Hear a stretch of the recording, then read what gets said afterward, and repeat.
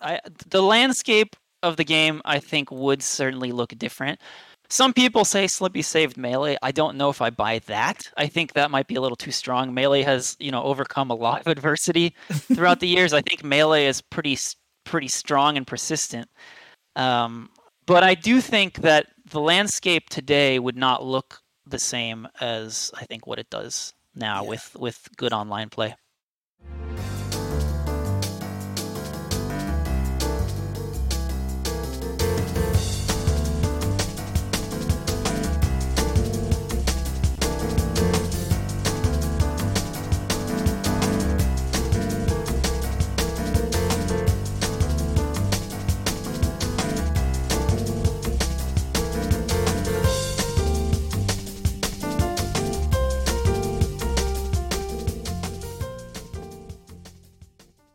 Hello, everybody. Welcome to the Tuesday show. My name is James Chen, and I am once again joined by Mr. Ultra David, Mr. Tubaware. How are you guys all doing today? I'm doing great, James. I'm currently watching Look Alive. They're playing video games on Look Alive, and I'm watching it right now. What about you, Tubaware? Earlier today, I hit 4 dingers. I went yaya 4 times in a ranked match in Mario Superstar Baseball. Yeah? With who? Who was your hitter? PD Piranha hit 1. Okay. Donkey Kong hit 1. Okay. Hammer Bro hit 1, and Bowser hit 1. Somebody's pitched to Bowser? Somebody pitched about. They were foolish, and they felt it. You played a noob, it sounds like. Somebody pitched to Bowser. Can you believe it, James? All right, here's what we're going to be talking about. AT&T Annihilator Cup. We'll talk all about it. You're also leaning very close to the mic, David, or to the camera. Can you? Yeah, there you go. Okay. Everything's working out great. All right. We're going to talk about the CPT Online commentary. We're going to talk about Rugal Bernstein, my boy, in King of Fighters 15. We'll have an interview with Fizzy to talk about Slippy and the evolution of Melee that I'm looking forward to. We're going to have some fun 5-5 viewer questions. We'll talk about some upcoming stuff, and then we got the mailbag to round it out. Right. But let's start. Are we still sponsored? Yeah, actually, technically we are until 2 days from now. Oh, okay. All right. I'm going to leave Get your orders in. Get your orders in. Do it. We technically are. Thanks for the sub, Hero. What's up, man? All right, so let's start talking about the AT&T Annihilator Cup. Yeah, so this generated a lot of conversation. I didn't see any of it, so if one of you guys want to describe exactly what was going on with this thing here. All right, the AT&T Annihilator Cup is a thing. Okay, go for it, Tupperware, apparently. I know. I was just like, you were jumped in there. Go ahead. All right, so it's a series of games that invites high-level esports streamers. Just streamers, I guess I should say, not necessarily esports. Yeah. High-level streamers, people with big audiences, into a competition that revolves around several different games. So previously, it was with Mortal Kombat 11, including a bunch of shooter games and whatever else. This time, there is, I don't know, dude. This time, there's Street Fighter 5. There is, what is it? CSGO. There's Halo. There's something else, a couple of other things. But anyway, one of the games is Street Fighter 5 this time. And so these players who are, in many cases, more known for other games, including shooters, but again, other stuff too, League and whatnot, they were invited to play this. And the winner of the whole thing gets a wild amount of money. There's $350,000 on the line for this. $350,000. So in this tournament, for the Street Fighter 5 section of it, there was round robin play among all these people. And then after that, the top 2 of each pool moved on to just, play a regular single elim bracket. And it ended up being won by Doublelift, who's, I had heard previously played Street Fighter. I remember him playing Street Fighter 4 back in the day. 4, yeah. If you don't know, this is a very, very strong League player. He's been a pro for many years at this point. Long time. And second place he's was only good at Lyric. Clearly, he was only good at all these different games because he was good at fighting games first. It's probably fighting games first, absolutely. So yeah, it was him, and then it was Lyric after that, and they were playing the fighting game, dude. Honestly, in that grand finals between those two, Akuma and Sagat, it wasn't high level play, but they were they were playing the fighting game. Like they definitely knew what was So, going but on. let me ask you this though: were the commentators calling it the greatest match you've ever seen and like the most hype thing you've ever hype Street Fighter match ever? Yeah, those hacks that they hired for this. Tasty Steve and Oh, Rip. was Steve part of it? Oh, okay. Steve and okay. Rip, yeah. No, because I mean, I still remember. Those hacks. Because I still remember Twitch Rivals did something where they were playing Tetris, and like clearly these people were not good at Tetris, and the commentators Yeah. like, "This is the most hyped Tetris I've ever seen. These guys are so good," and I was just like, "I want." Well, maybe that was true. Maybe they've never watched Tetris before in their lives either. And then Golden Boy was the host, but like Okay. he also like he's been a fan of fighting games for a long time. Yeah. I remember at an MLG. I mean, most of a decade ago, maybe a decade ago, he interviewed me there for like King of Fighters or Mortal Kombat 9 or something at dang. MLG. So like he was already interested in it back in the day. So anyway, he wasn't doing the live commentary. It was Steve and Rip. And Nice. then Okay. other than the top two and maybe like the top 3 or 4, most of the people who were playing, they didn't know how to play Street Fighter at all. They didn't know how to play fighting games at all. They were flailing around. They didn't know what was up. It was clearly for many of them the first time that they had ever tried to take a fighting game in any way seriously or competitively. And so many of them were just doing, the classic stuff that you see if somebody doesn't know what they're doing. Jump roundhouse, low roundhouse, that kind of, just the absolute classic stuff. Doing Crouching Fierce because they're trying to do Fireball, but they couldn't get the motion out. And some people had the intel that they should pick E Honda Yeah. and mash on the punch buttons. That was Brian F's fault. And mash on the punch buttons. And Talk so about it too. there was a lot of struggling going on. And again, these are people who have big streams. They themselves are streaming at the same time, and so their chats, watching and involved as it's going on, and they're talking to their chats. And some of them talked about alternate things. Some of them talked about how having played a fighting game now a little bit more seriously, they think, oh wow, there's there's something to this fighting game stuff, and I can see the strategy in here, and oh, interesting, And other people are like, man, anybody who's good at fighting games is the greatest gamer in the world.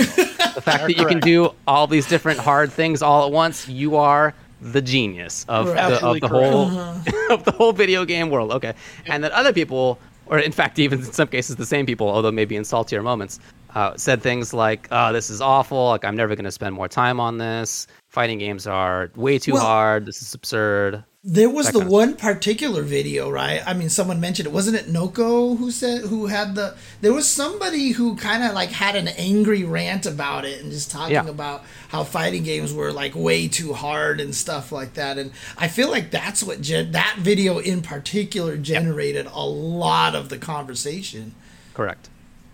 Yeah. Yeah, and again, he also later had a tweet where he Yes. talked about how like it was something that he, it was like I think the phrase was eye-opening experience, Yes. and that there's a ton of skill, and so he gave big respect. So it wasn't that, like I said, that was like a saltier moment, clearly. Dude, that's no excuse, man. Nobody should have any content out there affected by salt. You should never have salt affect you while you are streaming. Oh my god! No, I mean, yeah, like Serginho says in the chat, dude, that rage is very relatable. Very relatable, man. I have said some very questionable things in fits of rage of salt on streams, including Dan beats Cammy in Street Fighter 4. Yeah, That's true. And then again, so this was an event that has happened before. Previously, one of the games that's been on it was Mortal Kombat 11, and at that time, the move that was the scrub killer was Shiva Stomp. Now, at that time, Shiva Stomp was good for sure. They later nerfed it, but a lot of people got really upset, including one girl who began crying about it, and literally, So that's kind of the history here. And anyway, it happened for Street Fighter V. Can I point out You that can jump in. the fighting game player wanted to describe last year's event as Mortal Kombat and a bunch of other games, and this year there was Street Fighter and some other games. You understand that in both of those examples, the fighting game is the least played game out of all these Absolutely. 5 games. By an order of magnitude. By a shitload, yeah. Actually, maybe not Mortal Kombat by an order of magnitude, but definitely still way fewer people playing it. Yeah, Right. way. Yeah. So anyways, this year, to give the games the due they deserve that David didn't give them, there's Street Fighter V, obviously, Halo Infinite, Yeah. Dead by that. Daylight, Okay, I didn't mention that.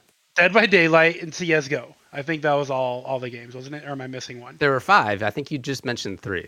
Yeah, Or I four. mean, No, I said Street Fighter V, Dead by Daylight, CS:GO, Halo Infinite, and shit. What was the 5th game? Well, I don't know. remember. this is like naming Listen, man, the I have an 7 excuse. dwarves I'm and the 7 stoned, deadly so I get to sins. forget things. It was Uno? either Apex or Was it? Valorant. Was it dude. actually Uno? Was it? If it's Uno, No, then it wasn't Uno. It was I was Apex gonna or say it was Valorant. actually Uno. That's exactly why I forgot about it. Anyways, Because Look, there were 3 shooter type games. I do agree that at this point in time, I know last year when it happened, there was a heavy discussion on like which players were the most skilled and stuff like that, and whatever, like that, dude, they all are hard.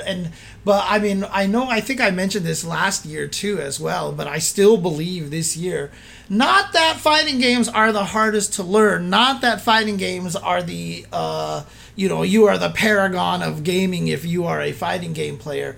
But I still stand by the fact that fighting games are the least intuitive in this day and age, because FPSs, you move the mouse, you click, everybody's using mice and clicking and stuff like that. You know what I mean? Like fighting games, I know I talked about this and everybody got mad at me about it, but like I said, when you're playing a shooter, it's intuitive to run and try to hide behind things, and you can still die anyway. Yes, that doesn't make you good or whatever, but there's something about it that's intuitive that makes you feel like you're doing something. You're trying to survive. Everybody has the mouse and they're clicking. And Right, but for fighting games, like this weird 2D plane where you're moving only left and right, and you shouldn't be hitting buttons unless you're Honda, like fighting games are just super unnatural and unintuitive these days, because also video games have changed, right? Street Fighter 2 was probably more intuitive during the days that everybody was playing Strider and Rastan and everything else that was a left and right kind of game and stuff. Nowadays we're all playing first person, third person, 3D games and stuff. It's why I have trouble with 3D games, because it's just not what I grew up on. It's not what I was used just to. gonna ask you that, because you said that these 2D games are weird, but you also say 3D games don't feel right. Well, which my games point feel is right that then? 3D games can do better. I just think that we're stuck in a rut where we're accepting everything that 3D games are doing. That's a completely different discussion. Yeah. My whole point is just that I just feel like a lot of people are not used to this kind of 2D style of play and hitting up for jumping and stuff like that. And there's nothing your life can relate to that will help you play fighting games. Like I said, the reason why I always mention this thing in about like League and in shooters, that you can run away. And sure, that doesn't necessarily mean you'll win. It doesn't necessarily help you win. You could also be hurting your team. But as a human, there's something intuitive that you feel like you can do. Whereas in fighting games, when you try to run away, sometimes you can't move because of proximity guard. What the hell is that? And then sometimes you get to the corner and you die. There's just like nothing. To caveat that off that real quick, James, I don't disagree with you necessarily, by the way, but I do want to point out, David talked earlier about the streamer that took Brian F's advice to heart and mashed Light Punch Yep. with Honda. There was a tweet that Majin Obama quote tweeted earlier today that showed, or he was it was his own video and he was streaming, and he shows how she did something very important that no one really gave her credit for, because they just saw her mashing Light Punch. But she walked up and she blocked a fireball. And then she walked up and she blocked a fireball. And then she blocked. And then she walked up and blocked a fireball and waited for Ryu to do something stupid and punished. And she got the biggest fucking grin on her face. So while I don't agree with you, or I don't disagree with you about the feeling of being able to run away. I think that's fair. I also think there's a type of person where it's intuitive to go, oh, if I hold back, I block. Oh, like, yeah. I think that it's natural for some people. It's not like this like completely foreign concept just because people play 3D games mostly now. One of the things that I want, a caveat, and I fail to mention this all the time, is I'm not saying that this is universal across the board. There are exceptions to every situation. I think she is the exception. You know what I mean? I don't think that this is the majority.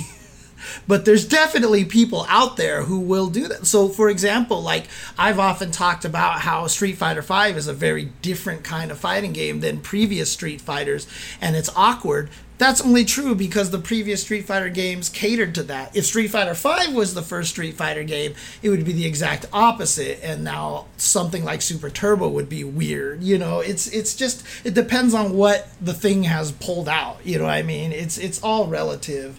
And I just think in terms of fighting games, the relative is just that it's very hard to play fighting games from a very intuitive standpoint. It's one of the reasons why Dark Souls games are hard to play, because you can't mash in those games, right? And why people complain about the difficulty. Boy, yeah. My way through the whole game. Shout outs to having a 1.5 long input buffer. What a genius. It's not actually that long, but it's quite long. Look, so as far as the utility of this tournament, I think it's great, honestly. I think it's really great to have a tournament that gets people who probably otherwise wouldn't look at fighting games to look at fighting games for a while. And I don't just mean the actual streamers who are competing themselves, but the fact that they have huge viewership. More people were watching Street Fighter V on that day for those hours than, I don't know, to pull something out of my hat without having any evidence, watch for the previous entire week. In terms of just like watch hours. Maybe the previous entire month. Like a ton of people were watching just because they like watching those streamers. And even the AT&T thing itself had a lot of people watching it. So that's great. Some of those people may think, oh, cool, like there's more in fighting games than I thought was here, and maybe they'll check it out. Now, probably not a ton, but to get more people watching and maybe ultimately playing would be really great. And I've often heard from people that the way that they got into fighting games was through somebody who was a streamer of fighting games, but maybe not like try hard, super competitive, like Maximilian, right? Like who has been good, years in the past, but obviously is not his focus. He's trying to get people into the games. Tons of people get into it like that, or from that kind of pipeline. And so I think that there's utility in that. That I really, really like. As far as the people who are talking about whether fighting games are hard or whether it's whether people who can play fighting games well are the best gamers, I just gotta tell you, I don't care. It just doesn't matter to me. It doesn't matter to me. I think that having played not just fighting games, but most especially RTS games back in the day, but occasionally other competitive games too. Lots of games are hard, and they're hard in different ways. It's very, very rarely the case that they're same in the same way. Huh? What's that? You just don't want to take teams in anything, huh? West Coast versus Midwest. I don't care who wins. I don't care about that either. Yeah. Fighting games are the best. I don't care. I don't care. I don't need that. I don't need that external legitimacy. I don't need somebody to come in here and tell me like, "Hey, your game's hard," because like I know it is, and I'm enjoying that. That's part of what I enjoy about it. Mm-hmm. And I'm already having a good time. And there's already a lot of people who I can talk with about how I'm having a good time and how great these games are. So I don't really care if somebody else thinks that the games are hard, or if they don't think that the games are hard. If they think the games suck, I don't care at all. What I do want is more people to play the games. And so again, that I think is useful. I really like that side of it. But what somebody other than that thinks about the game, whether they like it or don't, whatever, man. I mean, the annoying thing to me is like, I mean, I'm gonna echo what Shay says in the chat here. Yeah, all games have equal skill ceilings, because anything that you have to get good at, whether it's cup stacking or it's speed cubing or curling or whatever, like all these things have a very similar skill level, because at the best you're a best for the reason, right? But most different things have different skill floors, right, on where you get in. And I will still believe that fighting games probably have one of the biggest skill floors, that it's one of the hardest games to get into. The main thing about this is, what's weird about it is, whenever I talk about this and I'm like, fighting games are really hard to get into, people seem to think that I'm saying that as a point of pride. And to me, that's not what I'm talking about. This is a critique. I'm saying fighting games are poorly done because they're so hard to get into. You know what I mean? This is not me bragging that, ooh, fighting game players are the best because we're the ones who have the grit and the ability to stick it out. What's that? I said number one, baby. If you're not first, you're last. Let's go. This is not me trying to compliment the fighting game genre. This is me critiquing and actually saying that the fighting game genre has a problem with this. And now, I'm not saying there's an easy solution. I've offered a lot of solutions, and, you know, I still haven't had the chance to talk about why Smash Brothers is like the greatest fucking fighting game ever created in terms of that. Outside of, oh, it's got Mario and Pikachu, which everyone likes to use as a way to blind themselves to all the genius of Smash Brothers. But like, I it's not a compliment to say that fighting games are hard to get into. I think it sucks that that's the case, honestly. Well, we're running out of time on the topic, but I wanted to say that before this particular AT&T event, I actually don't like when fighting games are included in this stuff. Oh yeah. I feel like overall, even the streamers that usually have like a positive outlook on things, even their chats are still negative about fighting games. So I feel like these like 12-year-olds come in with their mind made up that it's not Fortnite, so fighting games suck, right? And I feel like a lot of streamers too that are involved in this stuff go along with it. They're just like Shroud, for example. He's like, well, am I ever gonna put time into this? Nah. Like, and I don't think he's wrong. I don't think he's wrong. No, I get it. Why the hell would Shroud play a fighting game? But also, like, come on, man. Fucking hype our shit up a little bit, bro. You're one of the most famous streamers on Earth. Our genre does not have the viewership CSGO did. Help us out, brother. Help us out. So I used to not like this. I felt like fighting games were the sideshow. Now, after this event, almost everybody besides like Shroud ended up being pretty positive about the fighting games, and I did jump in some chats, and most of them were like hyped to watch the matches. They weren't like shitting on Street Fighter. They weren't, and I don't know if that's a maturity of the viewers. I don't know if fighting games are actually becoming more mainstream. Like, it feels like they are, or what the cause was, but it seemed a lot more positive this year. So maybe good can come from it. But yeah, in the past, man, I just felt like we're the sideshow. Look at the button mashers. You know, it was silly. Yeah, it's true. That's a good question. Still playing SF5. That's cool. Yeah, he gets big viewership, so that's cool. Yeah, it's actually a really interesting question. I wonder what is different about it. I mean, was it because it was Street Fighter and maybe not it might Mortal be. Kombat It might or be something? Last time, again, it was dominated by Shiva Stomp and even hardcore MK players, especially hardcore MK players, were mad about Shiva Stomp. Everybody's mad. Yeah. Everybody was mad about Shiva Stomp. Not me, to be clear. I thought it was cool, but a lot of people were mad about Shiva Stomp. And it was, if you don't know anything about the game, it seems really absurd. And again, even if you do, like, it can seem like it's very, very overwhelming. Whereas this time, it just wasn't like that. Even Honda Hands is something that you can obviously just keep doing up close to the opponent doesn't know what to do, but it's just not anything like Shiva Stomp. Right. Yeah. Yeah. I hear you. 16-bit. I was rooting for Shiva to stay good, but it's funny too because someone had mentioned this. When you talked about Majin Obama putting up that video where she walked and blocked and walked and blocked and punished.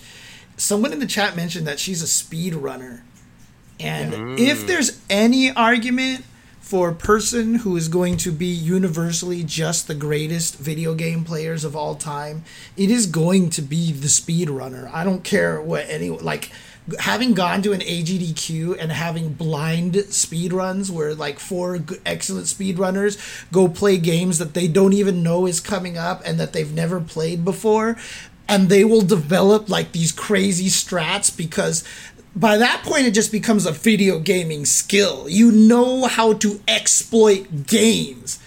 And I feel like if there's any argument for anybody being the best universally at video games, it's going to be the speedrunners.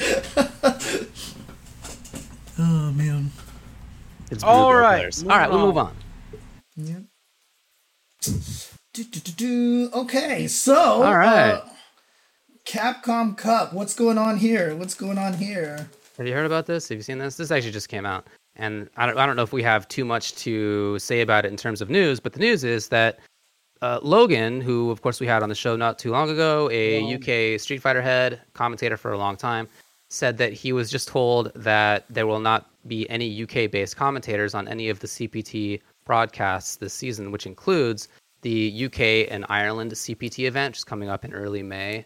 And, obviously he's disappointed about that. He says, what a way to see out competitive Street Fighter V. We went from this photo, which shows a picture of him and F-Word commentating Capcom Cup finals the year, I believe, that NuckleDu won it. And he says, what a way to see out competitive Street Fighter V. We went from this photo to nothing at all.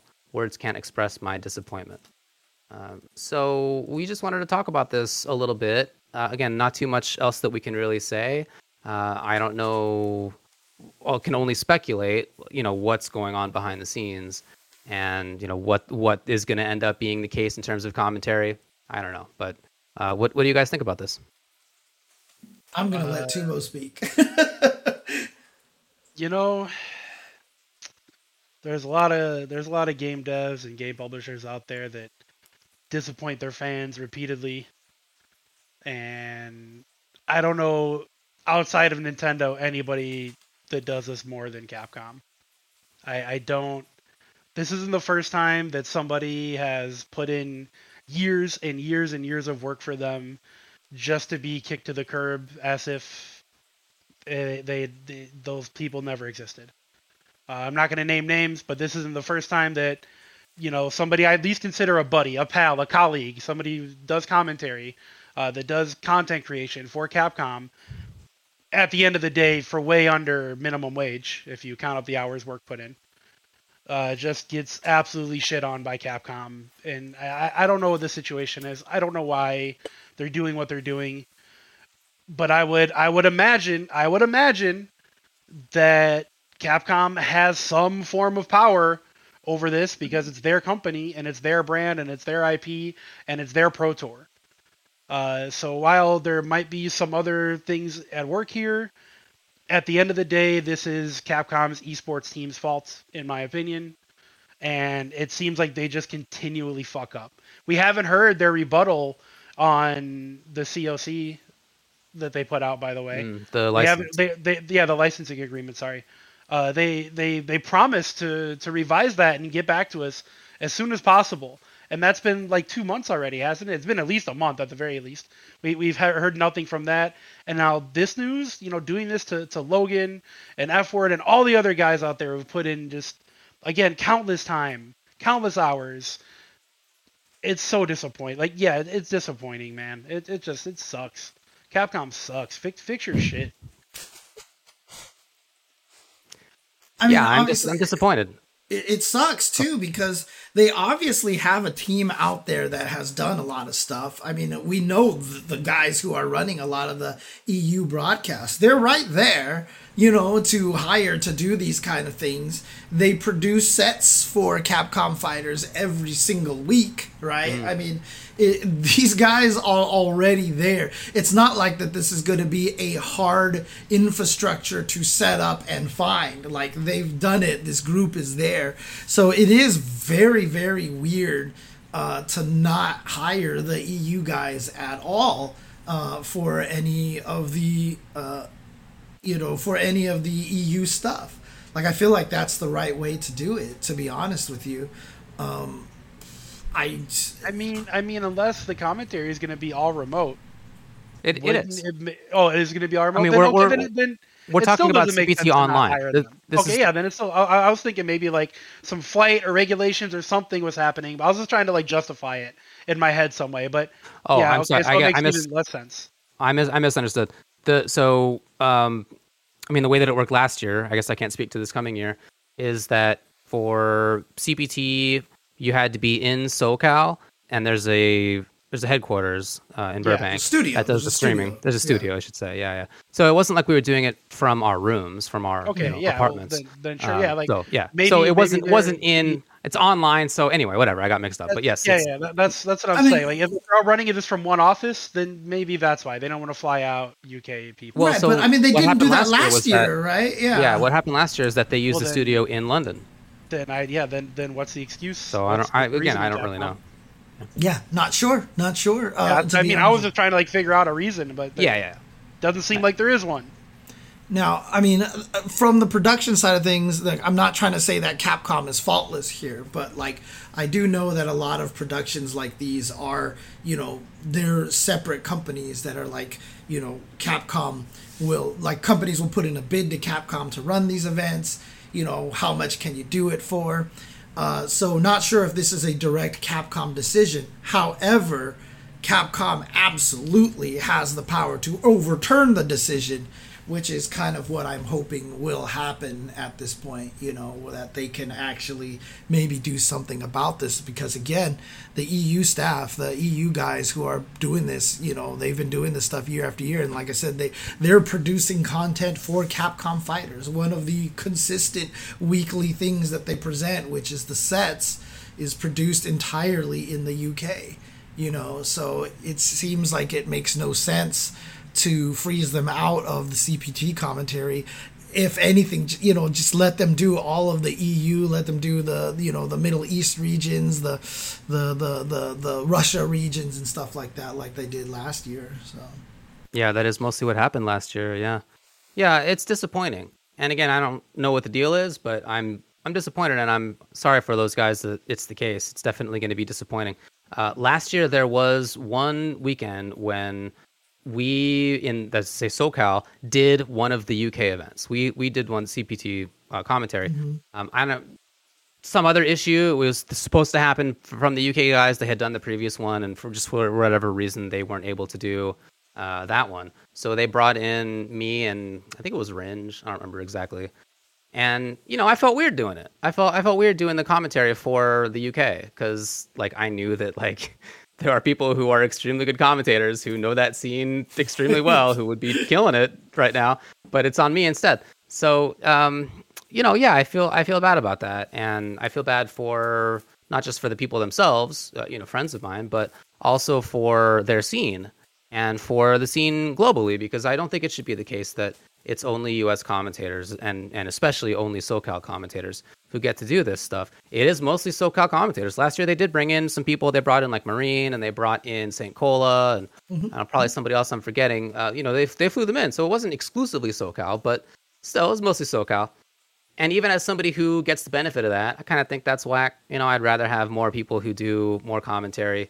I mean, look, honestly, my take on this is I wish that it were the case that it wasn't even just we're only talking about the UK and US here. I'd love it if there were more countries with more languages who got to do commentary for this stuff. I think that's absolutely how it should go. Yesterday on Look Alive, El Colt was doing commentary, and he was doing it in English, and he was nailing it. And I've heard him commentate several times in the past, and it's always great. And I know that he's not the only good commentator. I've heard many others from many other places who are good commentators as well. And I wish there was more opportunity for them to get shine. Yeah, there definitely needs to be official, at least multilingual streams, right? There's so many good commentators from Latin America and Asia regions and stuff like that. They really should just have people in all the different areas. Let me tell you, James, Capcom is listening, because in order to do that, they said we're only going to use Americans from now on. So they're really being progressive. I don't get it. I'm saying they're doing the complete opposite of that. Yeah. They're not going the right direction. Right. Okay. Good thing you're asking for that, because let me tell you about how they're never going to do that, is what I'm saying. Yeah, I mean, I hope that this is something for them to look back on. Hopefully, as you guys were saying, to change this year. But even if that doesn't happen, I really hope that, it's like criticism from previous years where they didn't show all of the top 32 for Capcom Cup. They were planning to do that before COVID shut it down this time. They didn't do enough regions previously. They have actually been expanding regions for CPT Online over the past couple of years. So they have, in fact, been stepping it up in several ways. And a lot of that has come in the wake of criticism. So hopefully this is something that they can learn from as well. I'd really like to see not just the UK guys, but again, others as well. On the flip side of that, though, also there's supposed to be a CPT tour, and we have no idea what events. Yeah, we don't know what's happening offline. Combo Breakers in a month. And yeah, I mean, a lot of that, I'm sure it's pandemic stuff happening, trying to figure out and try to get this all squared away and everything. So, no... I mean, it sucks because it's not an excuse, but having been behind scenes and seeing people talk, you just like things just never go as planned in a lot of ways. So, we'll be monitoring this moving forward. Yeah, like I said, it's not a way to excuse what's going on, but a lot of the times there's just a lot more at play than usually we expect it to be. Very few things are as simple as just do it the way that seems logical. You know what I mean? It's very that is true. Very rare that that's the case. So, and I'm not saying this, I have good friends, and I have people that maybe I don't like too much, and I've seen them all go through this. This is happening all over the place. This is not any sort of biased or unbiased. It's just as a person who knows production, like it's frustrating. Frustrating. I mean, I think it was funny. Blow up. Because they said that at Coachella this past weekend, there was one segment that was supposed to be streamed, and it didn't get streamed because they ran into a bunch of technical difficulties. And I'm just like, you know what? Glad to know that even at Coachella, streaming is a blow-up, dude. Yeah, I was telling somebody recently, that my brother actually, that I know people who do streaming for like Nintendo and other companies. And he was like, they don't just use like in-house people? And I was like... Nah. And he was like, well, you would think that like Nintendo could just like get somebody to turn a stream on. Like, what's the big deal? Oh, shit. Yeah, I mean, that does seem like it should make sense, but it's just not how it works. It's a little more complicated. I've always joked, right? We have like, why don't we have just the box that you just like hit power button and it's like stream on, please. Yeah, exactly. All right. Let's move on here. Sounds like freaking Human Torch. Stream on. Stream on. Oh man. All right, so Rugal has been released in KOF 15, including the boss rush mode that was also released. And so I don't know how much experience you've had with Rugal, fighting a Rugal or anything like that, David. I've definitely fought a few Rugals now, including Olaf. Okay. Not a broken character, not a strong character, not a weak character though. He's very middle of the road. But he's a banned cool. character. What's that? But a banned character. Only on the hacked Mexican arcade where Omega Rugal, who is broken beyond all reason, was available to play. But so he came out as a regular playable character, right? Mm-hmm. And then there's also the boss mode, like James said. And yeah, the regular playable character seems like he's like pretty good, but maybe not fantastic. He's definitely got some fun tools. I think there's a bunch of stuff to say that I think I like about him. He's got, the DP that covers a huge range, and he's got big normals that cover a nice range, and he's got some plus on block stuff. And dude. I like the eye laser that covers people trying to do short hops. Like, I think there's a lot to say there, but there's like also at the same time, like he's clearly not as strong as the characters who are really strong in this game. It's funny because like it happens every time you see a projectile that you can duck under, and you're like, this can't be good. I can duck under this. But like as Flames of the Faltine and, and this laser and all the Mortal Kombat games will teach you, being able to duck under fireballs sometimes is more annoying than not being able to duck under them. Like I actually physically started standing up and blocking them because it was like less annoying to deal with. High tigers, etc. So like there are definitely characters where doing the high laser is not a great idea. Like King can just slide under and then get damage, Freaking so there's Vanessa. Vanessa I'm sure can just do the special under it. So yeah, I mean it's not amazing, but I just think it's nice to have a tool that like covers the short hop range, because most projectiles can be short hopped over. So yeah, I think that's nice. He definitely seems cool though. I think he's like a cool character. Vanessa should be the Omega Boss mode. She's character. the Omega Boss 100%, dude. Like, she's like the one character nobody's arguing is like top 1, 2 in the game right now. Clearly strong. What do you think about the boss mode character? Did you play against that at all? I did, and I mean, in the history of SNK games, you know, the boss mode of the boss characters have been like dumb, like they're there to steal your quarters, right? And honestly, that's probably not necessary for this boss rush mode, and that they did not do that. Clearly, the character is dumb. There are just some matches where you will play him that you are not gonna win because the boss just felt like being a total jerk. You know, that's like, you know, in the original Street Fighter 2, Bison's scissor kick was just a standing heavy kick, and it was a combo into itself, right? So he would just do scissor kick, scissor kick, scissor kick, scissor kick, scissor kick, scissor kick, until basically if he hit you one time, he could just do that and lock you forever. You know, there are situations where bosses, if they just felt like it, you would just die. I feel like that's the case here, but the boss is also not designed in a way that it was so dumb that I feel like people who are more casual couldn't play it and enjoy it and have a good time. And I think that's a good level to have put him at. Like, clearly he's dumb, but it's not like so dumb like actual OG bosses in SNK KOF games. So is it not like the trailer where they showed people trying to jump in and they got anti-air genocide cuttered every single time? Is it not like that? 100% you cannot go into the air against this boss. You cannot go. Even if you have a move that's like a hop or anything, you just can't. Like Isla has all that air movement, you can't use any of it, right? Although as a result, there are exploits. Like, you can safe jump him and he will DP like every single time. And so you can basically blow him up for those kind of things like that.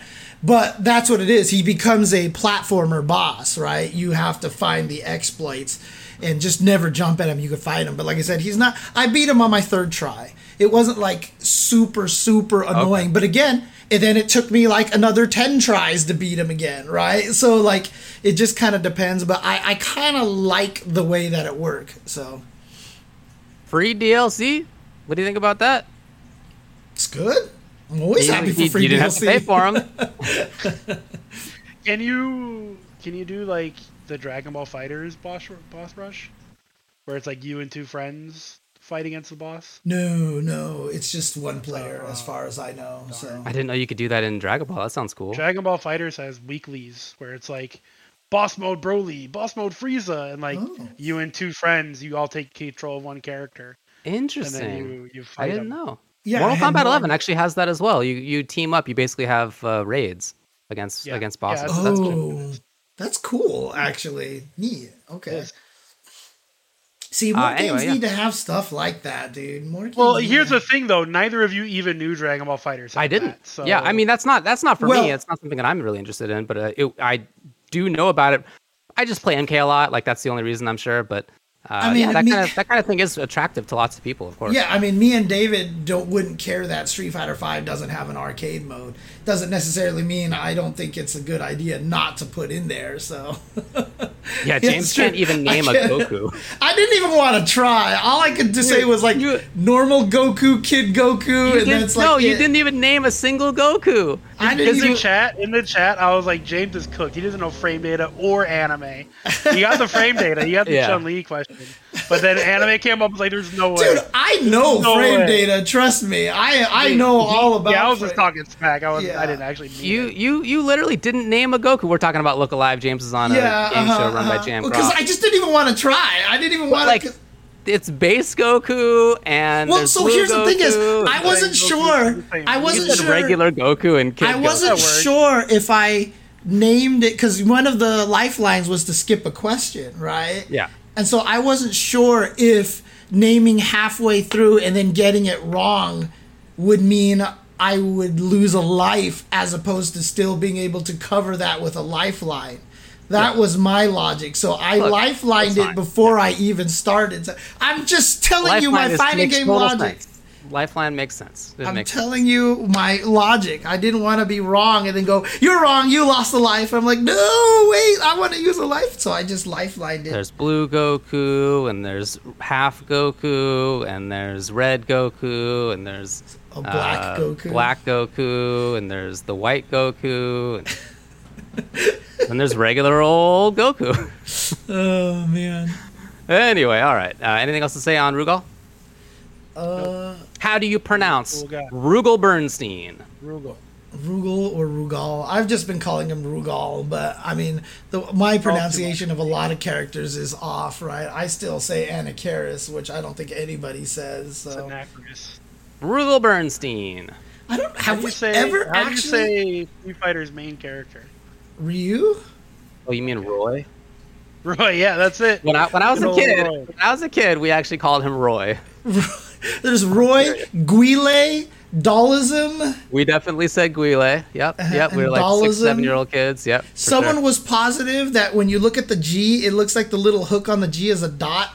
Someone once I knew insisted that he was General Guile. Wow, okay. All right. Well, all right. Hope that kid is doing well in life. Yeah. Okay. I guess that's it. So yeah, let's bring on the boy.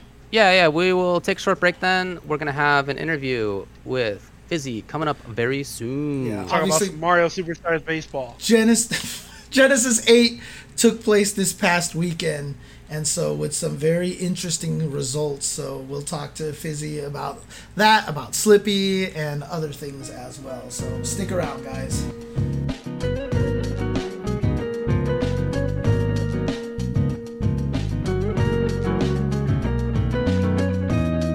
Hello, everybody. Welcome back to the Tuesday show. It is time for our interview segment. And today we are going to be bringing on a very special guest here. It is Fizzy, creator of Slippy. How are you doing? I'm doing great. Oh, and who is this? This is Miso. I saw James had his cat on stream earlier, so I figured I'd bring Miso. Although he's a welcome guest. Yeah, he's passing out in my arms apparently right now. How old is he, and what breed?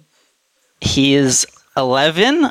We got him at a senior rescue, and he's a Pomeranian mix. Oh my God, he's adorable. Yeah. All right. Well, you know what? We were planning to talk about all sorts of other stuff, but this is the topic for the rest of the now we need to know all the stories, all the pictures. Yeah, he has an Instagram. Lil manages it. I believe it's Miso Snores. Oh, let's go. Miso Snores. Yeah. Cool. Oh, it's managed by my sister, right? Yeah, there you go. Yeah. Right, yeah. Chens Unite. She did tell me that was a thing, yeah. Yeah. So we're going to be talking about a bunch of stuff. We'll get to Slippy and to sort of how Melee has been changing. But let's start by talking about how you got into competitive Melee in the first place. Yeah, I mean, I started with Brawl, played in the Montreal scene, and then people there sort of got me into Melee. People here might know Chester01, one of my early mentors in Melee. He goes on the show with Wooly often. So yeah, I got into Melee sort of through them. Sort of kind of got disillusioned with Brawl a little bit, and sort of was like, oh my God, Melee is just so sick and fast. And it's funny, we just had Genesis 8. I think this was around Genesis 1, right? So Genesis 1, I saw the Genesis 1 finals, and I was like, I need to get into this game. This game is just too sick. I had played it when I was a kid, of course. A lot of people had, but it's different playing a game competitively versus, just like casually getting into it. Free for all items, any stage, Yeah, I mean, which is a blast. I heard you talking about, games that are easier to get into or whatever, and I think that's definitely one of the reasons Smash is so popular, right? Mm-hmm. It's just really fun casually. Oh man, I could talk about Smash and what it does for casual players for hours, so I'm gonna shut up now. So, well, I'm curious if you could maybe wind the clock back a little bit further. You talked about being somebody who was playing Brawl. What got? I mean, I'm curious, like, what got you into sort of just competitively playing something like Smash at all in the first place? What was the attraction? I don't know. I mean, that's a great question. I think in college I started playing it sort of a little bit more frequently in my dorm, but still kind of casually. And I started watching. I saw some videos of like Bomb Soldier versus Ken, which are like very OG Melee videos, and it's just like it just felt so cool. And it's like I don't understand how these people are doing this stuff. This is crazy. And I think it's just kind of that was part of it. I was like, I kind of want to maybe learn a little bit more how to get good at this. And at the same time, one of my real life friends who was in New Jersey at the time started kind of playing it at his college and was playing it more competitively. Brawl was coming out, so I was like, I'm not going to play Melee. I'll just wait for Brawl. And then he was kind of getting into Brawl, and I went back to New Jersey, and we went to a tournament and stuff, and it was kind of just went from there. Like, have you been a competitive person your whole entire life? Was it just like one of those things that you were playing, always try to beat siblings, or were you really into sports growing up, kind of thing? Yeah, I played tennis, varsity tennis. Mm-hmm. I also was pretty competitive in WoW arenas for a while. I did like Cal O and Counter-Strike. I was like not great at Counter-Strike, but like I played 1.6 and played it somewhat competitively. So I had a history in competitive gaming. Yeah. Interesting. Yeah, I just always think it's interesting why different people get into playing games competitively. Some people are fiends for just any kind of competition. They happen to fall into a certain one. Some people really like the specific strategy. Some people just like love how a game looks and sounds, and that like ends up turning into being competitive. Like, but how would you say you came down on one of those angles? I think Melee to me, I guess I did play sports, right? And Melee is a very expressive game. And it just feels so good to play. I mean, you don't have to be playing competitively. You don't have to be playing in a tournament to be like, dude, what I am doing is so sick right now, right? You just do it, you're just playing for fun, and you just feel good about yourself because you're like, wow, this is so cool. I have other games that I play that feel like that, and that would be Rocket League. I think is very similar in that aspect. I think Rocket League is an incredible game. Unfortunately, I never really too much got into traditional fighters. I tried them, and it's tough. It's really, to James's point, it's really tough to get into. It's like you feel kind of lost. I think at first you can't really do anything. It feels like it just feels like you're mashing, right? You don't like. I don't know what I'm doing, so I'm just like pressing a bunch of buttons, and I'm like, hopefully this works. I guess I don't know. Yeah. Okay. So you get into Melee competitively. Can you kind of describe the arc of your like Melee, but just regular career as well after that? Yeah. I mean, I guess I played in tournaments in Montreal, did like a little bit of traveling. I never got incredible or anything. I think like for me, it was something I would go to like weeklies and invite people over, and it was kind of like a social thing to some extent, but also I did try to get better. I do wonder, and this kind of goes into what we're going to talk about later, is like if I had started today and I still had that fire, like that burning desire to get better, if I would have progressed differently, because the tools are so much different now than they were when I was getting into it in like 2009, 2010. So yeah, I mean, my trajectory from that, I think like I always cared about the game, started doing some side projects, and eventually that led to me working at Smash GG. So kind of like, I guess I kind of transitioned from the competitive side at some point where like I don't really compete anymore, right? And I haven't for a while. And, working on sort of being a more supportive role for the game, but still somewhat integral in the scene, I guess. Somewhat? Yeah. Yeah, I mean, that's what I was going to say. You talk about playing a more of a support role.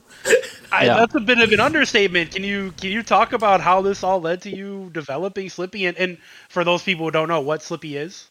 Yeah, I mean, Slippi, what it's mostly known for now is adding sort of rollback netcode, which hopefully I don't have to explain on this podcast what that is, and integrated matchmaking, which is obviously huge for the scene. It especially during COVID times, right? It just makes it so much more accessible, so much easier to play. Yeah. I mean, again, for those people who are super casual, let's just say rollback netcode is the best kind of netcode for fighting games, and it didn't exist in most games, but it is turning into the thing now. So yeah. But yeah, I mean, are you a programmer? Is that kind of where your background is? You're a developer kind of thing, or? Yeah, I studied computer engineering, which is very sort of software engineering adjacent. My first job out of college was actually at Johnson and Johnson, working on AccuView contact lenses. And I did some like software for R&D team there, which was really cool. Actually, it's really cool, sort of like all of the stuff that comes together with that, because like you talk to like chemists and you talk to like mechanical engineers and stuff, and like it's really cool. And then from there I became, I went to Smash GG, and yeah, I mean I've always done developing professionally since coming out of college. So, okay. And now I work on Slippy full time. Yeah. So I mean, how did that all lead to Slippy? Like, what was the birth of the idea of, you know what, I'm freaking putting rollback into... I'm gonna do it. Gonna do it.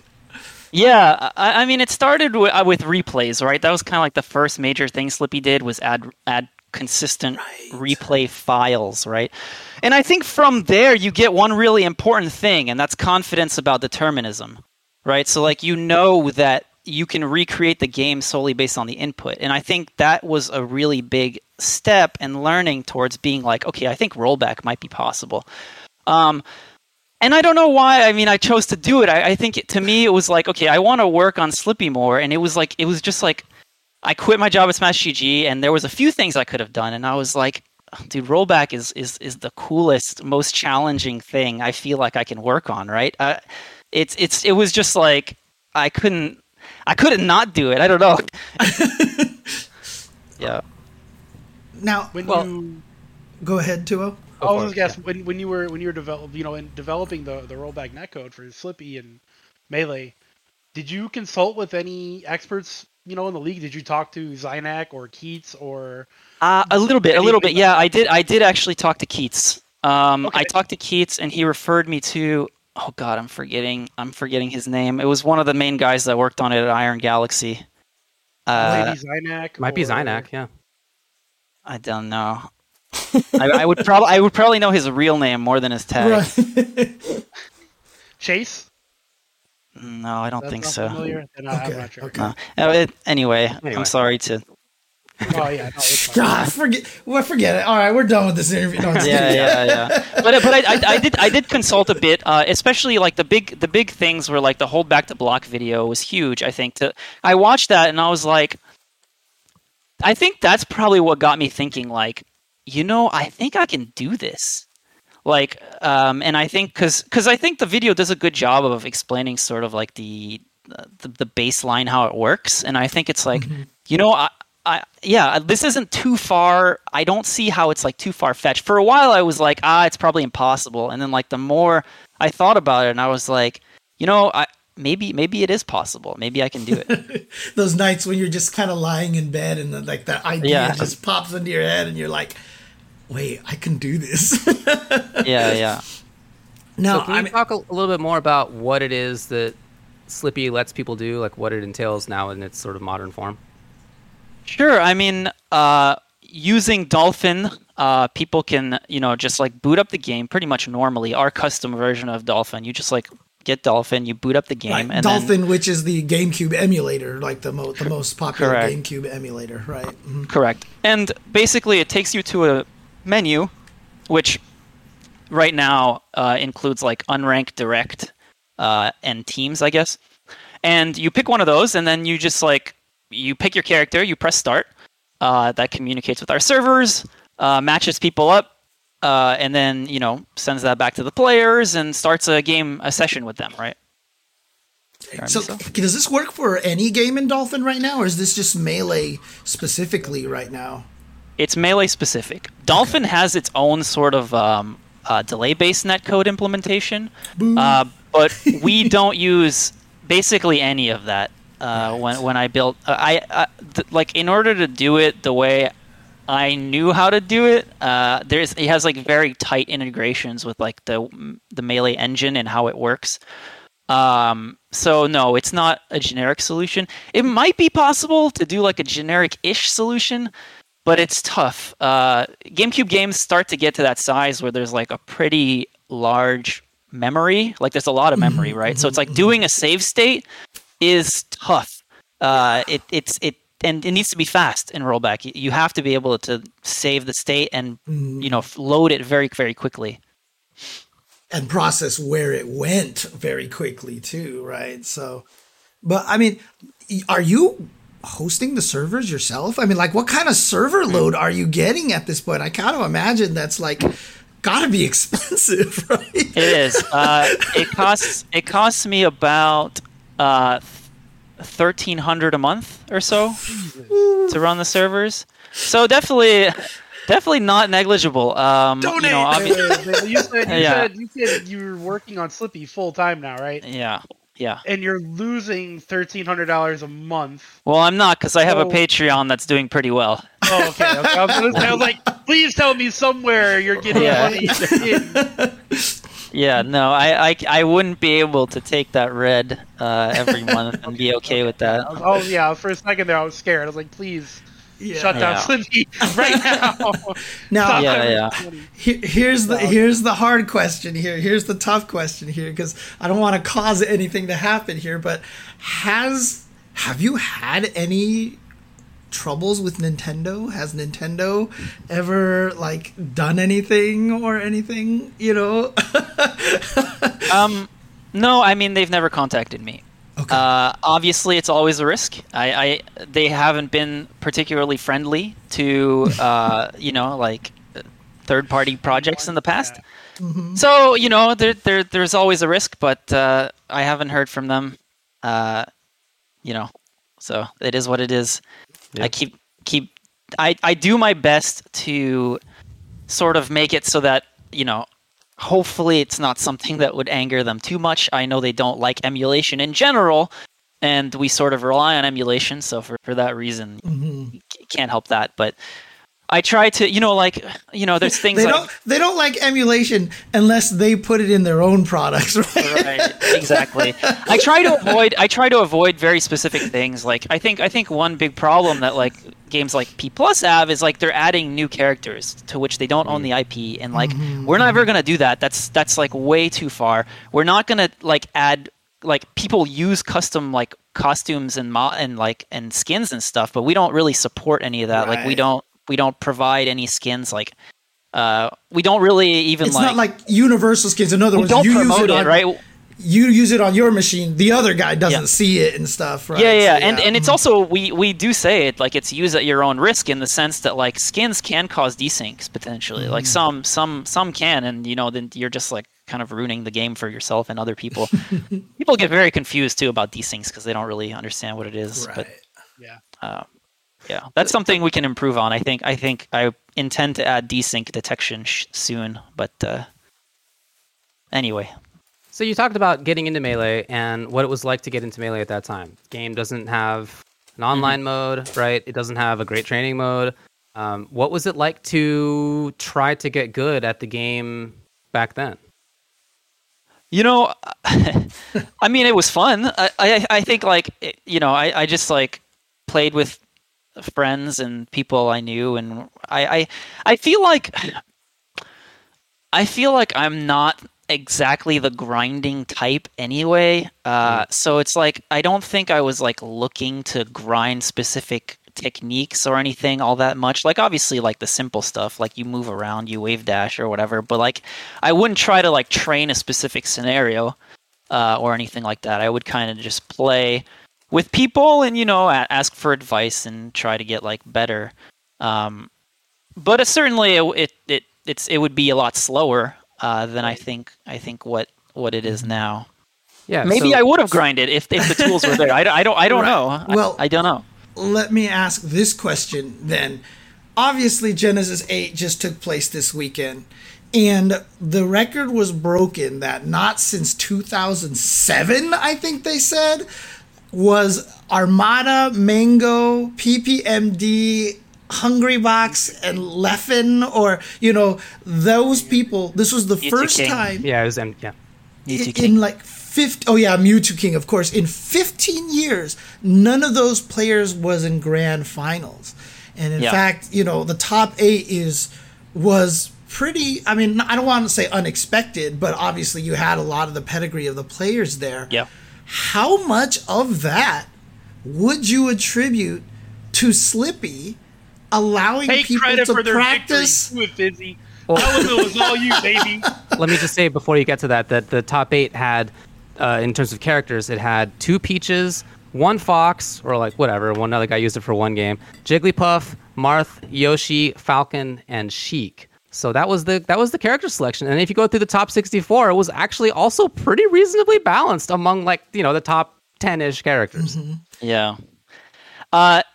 It's tricky, James. I think it's tricky to claim something like that, and I think the reason is it's been 2 years basically since we've had an open bracket super major. People get better in 2 years, like regardless, right? So I think a lot of people on Twitter are attributing it to that, and I'm sure it has some impact. I'm sure people were grinding online, and some people that maybe weren't grinding as much are able to grind. I think it's more likely you'll see an impact if you look at top 64. I think versus looking at top 8. I don't know if Jmook would have, maybe Jmook would have gotten this run regardless without Slippy or whatever, right? Who knows? So yeah, I mean, it's tricky to say. It's been a long time where we haven't really seen these events. So obviously our audience here not as Smash friendly, including myself. Who is Jmook and what is it about that run that was like crazy? I mean, who is Jmook? I think that's the question, right? Okay, fair. Fine. No. I'm somewhat joking. I had heard of him, but even me, that's in the scene, I didn't really realize he could have potentially gotten anywhere near where he got, right? Top 64 maybe. I wouldn't never have expected him to do the run that he did. But he's a Sheik from upstate New York, was getting in the game, I think, around the same time as IBDW, who is, one of our top players now. Third. Yeah, and also got third. So yeah, I mean, he's been around for a while, and I honestly don't know how much he grinds with Slippy. Maybe I haven't heard him say it. I do know that he's competed in some online tournaments. So yeah, it's tricky.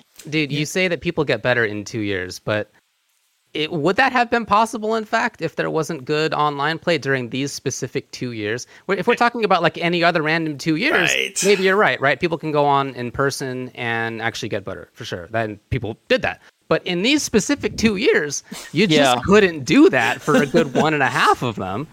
Yeah, I mean, that's a good point for sure. I think it would have been tough to get practice, and the landscape of the game, I think, would certainly look different. Some people say Slippy saved Melee. I don't know if I buy that. I think that might be a little too strong. Melee has, overcome a lot of adversity throughout the years. I think Melee is pretty strong and persistent. But I do think that the landscape today would not look the same as I think what it does now with good online play. Because, I mean, honestly, one of the things that a lot of people don't give good online play credit for is just the sheer volume that you get to play and experience different things. Yeah. I remember Cien pointing out one of the best Street Fighter V players, Problem X, who won EVO, had like the most matches played online, like of all the top players that he had found. And that just makes it so that you have the ability to be prepared for any random Jigglypuff or Ice Climber that comes your way, kind of thing. So, having that online and having it available to play, I think, is a major factor. And, I know you're trying to be humble here, but I mean, I feel like Slippy absolutely has a lot to do with that. Yeah. How do you guys in the FGC view sort of online tournament results? Like, are they seen as sort of like lesser than in-person results, or are they seen as like legitimate, or are people like just like, oh, this guy's only good online? Or I'm curious what the legitimate now than they used to be.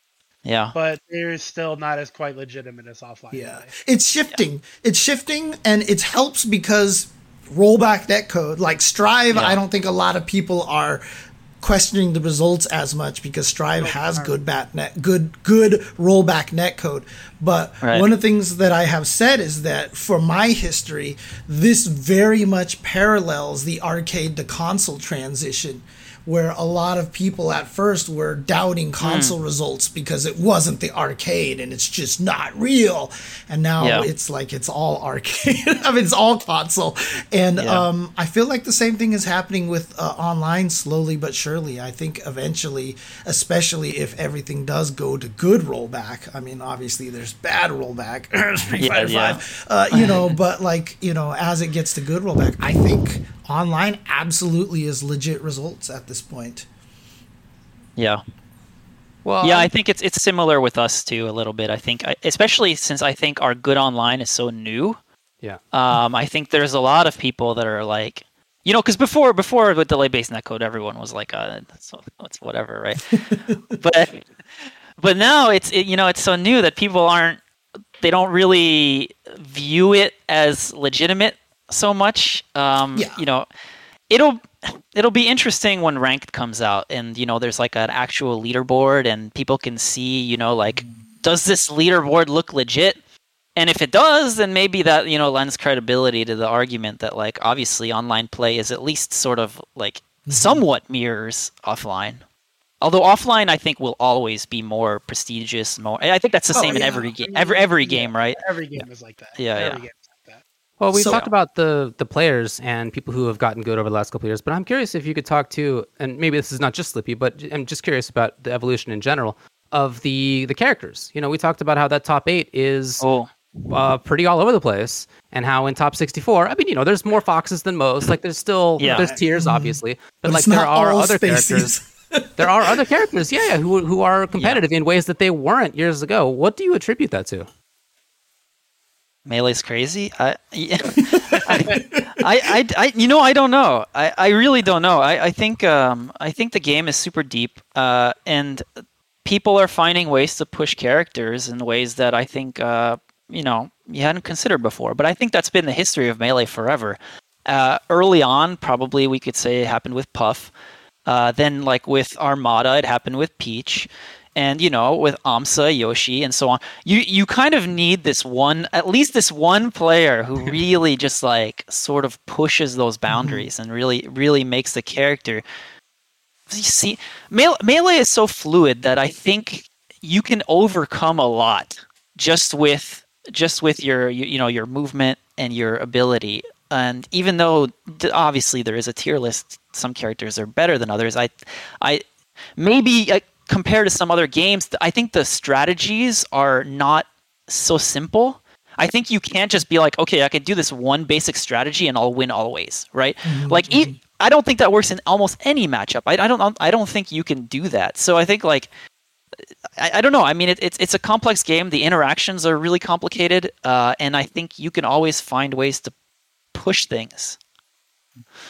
Do you feel like having these tools again, and as you mentioned, it's not just good online play, but also like replay function and like actual some training mode stuff. Like, how important is the tech side of this to developing those characters? It's so hard for me to answer you because I'm not a grinder myself. So I don't know how much that helps the people who really do grind those scenarios. But obviously for this, I have to shout out what's called Uncle Punch's training mode. Uncle Punch is a guy who also lives in New York. He's he's helped on Slippy a whole lot. And he's converted sort of like the classic event menu or whatever in Melee to sort of training exercises. So and they span all ranges, right? Like even new players can come in and like you can practice your wave dashes, you can practice your L cancels, and it gives you like real-time feedback of how you're doing, like if you need to like press the buttons faster. And then, you know, it goes on to more complicated things. There's like ledge dashes. You can set up specific scenarios, right? Like you can record inputs for one character, save it, and then like move the other character somewhere, take control of the other character, play back the inputs from the other one, and then like react, or like maybe you're like figuring out how to cover a specific edge guarding situation or something like that, right? So certainly our training tools are huge, and I mean it's huge shout out to Uncle Punch for that, and that's helped like the tippy top players a whole lot for sure.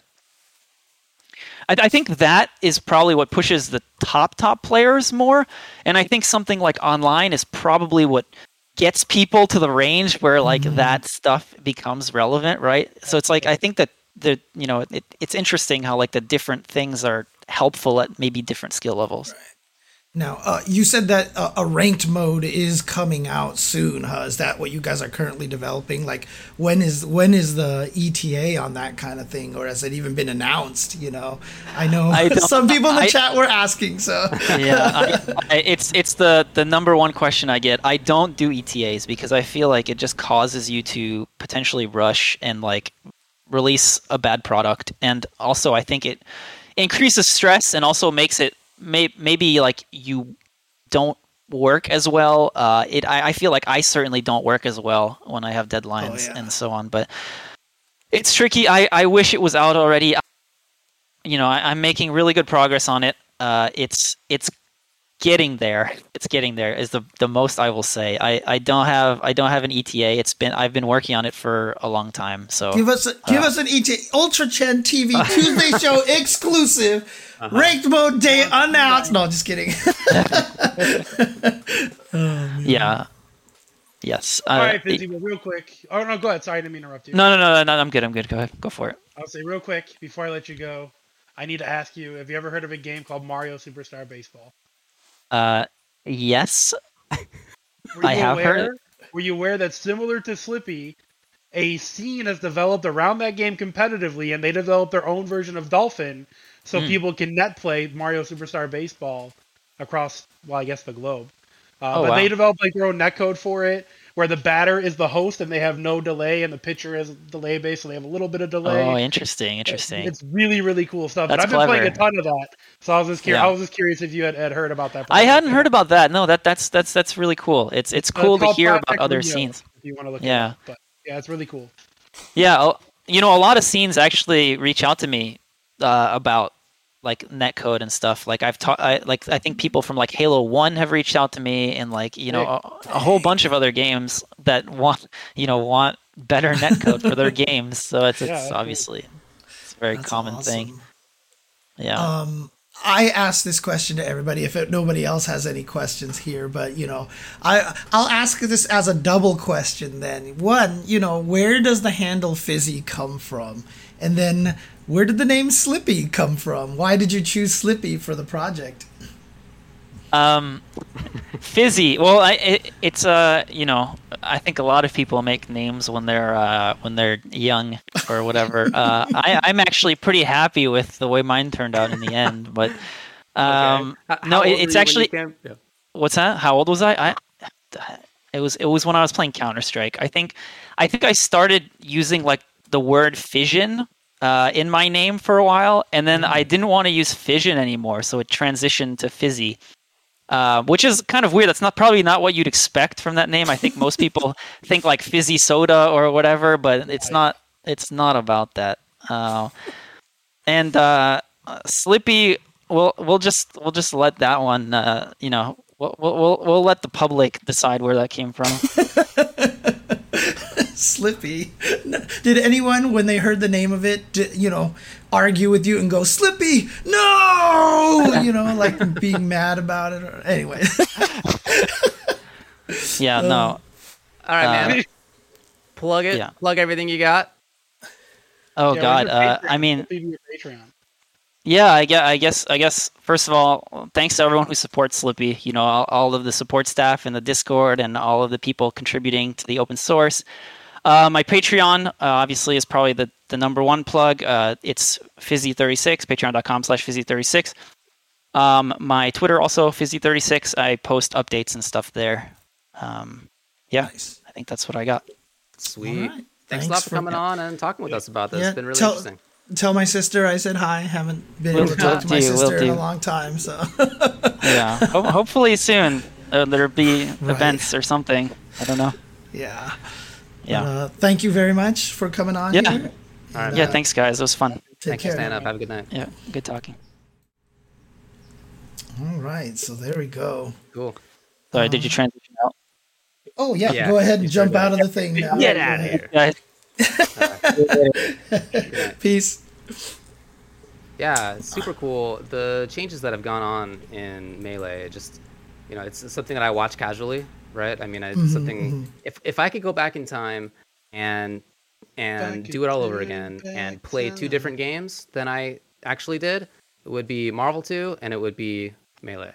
Those two games seem like they have like the most draw for me in a way that like now getting into them is just sounds very difficult for me. But like, Hey, if I could just like go back in time, like if you started 2 years ago at this pandemic playing some Slippy, you could have gotten second place at Genesis 8 as well. Maybe not. No offense, David, but I don't think your hands could play Melee, dude. You're absolutely right, actually. That's Very fair. Very Not gonna happen, bro. very fair. That's very true. But I mean, honestly, it's really cool, and I will say this, and I don't know if he's still watching, but like, dude, what Slippy has probably done for the Melee scene is probably immeasurable, to be honest. Like the advancement in having that online netcode, because again, I mean, look at what it's doing for Strive right now. It's the record breaker entrant at Combo Breaker ever. It's the #1 game at Evo right now. It's crazy what good netcode can do. So there you go. This headset just has the thing attached, and I never use it because I use the actual mic. But anyway. There, right. Can you hear me now? Is it better? Can you hear Is me? it, Yeah, let's is it better? Yeah, it sounds so much better now. Okay, All okay, right. cool. Let's move on to the 5-5 matchup. Alrighty. We have a few questions this week. Of course, this is where we let everybody send in questions of their own, and then we leave it to you, the viewers, to decide which ones we will actually, in fact, discuss. We doing one this week? I think so. I think we just have one. And if we can do two, we'll do two. Let's do one. All right, number one. So vote. You're gonna get to vote. Vote like you got one choice because you do. Number one. Vote is not set up yet. I'll let you know as soon as Yeah. it is. Just saying, think about what you're gonna do. Number one. Any tips on how to cope with the feelings of wanting to get better at fighting games, but other things in life, like different priorities, are preventing the time and effort to do so? Number two. Could the next DBFZ make the switch to the perspective of Dragon Ball Xenoverse and make it work? 2D and Dragon Ball feels odd to me. And then lastly, number three. When a new audience is introduced to fight games, we tend to hear the complaints of difficulty, execution, monetization, etc. Do you think these complaints are valid relative to other genres, or are there other underlying issues that are less obvious / talked about? All right, the polls are up. !1, !2, and !3 are your votes. If you are a sub, you get 2 votes. You can use that to vote for 2 different questions, or you can be a cheater and double down on one question. It's up to you. Good old Tupperware. I don't think you're the only one who does it, so.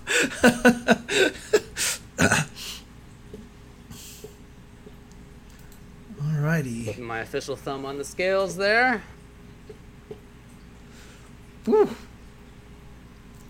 I don't even know if we have to go much longer at this point. As you can see in the results right there, Moobot just put in the results right there. Okay. It seems All right, number one. pretty Number one runaway is. right now. I'll give it another second. No, with over 50% of the votes at this point in time, where we're nearing 40 votes, I am closing it. It is number one. Let's go ahead and do this now. Okay, so number one is any tips on how to cope with the feelings of wanting to get better at fighting games, but other things in life, like different priorities, are preventing the time and effort to do so. Right. Okay. So. Let me tell you something I realized today, everybody. Just realized it today. Actually, I realized it yesterday. What's that? Let me tell you something that I realized yesterday. Oh, James. okay. Tell me. James, if you don't mind. Go for it.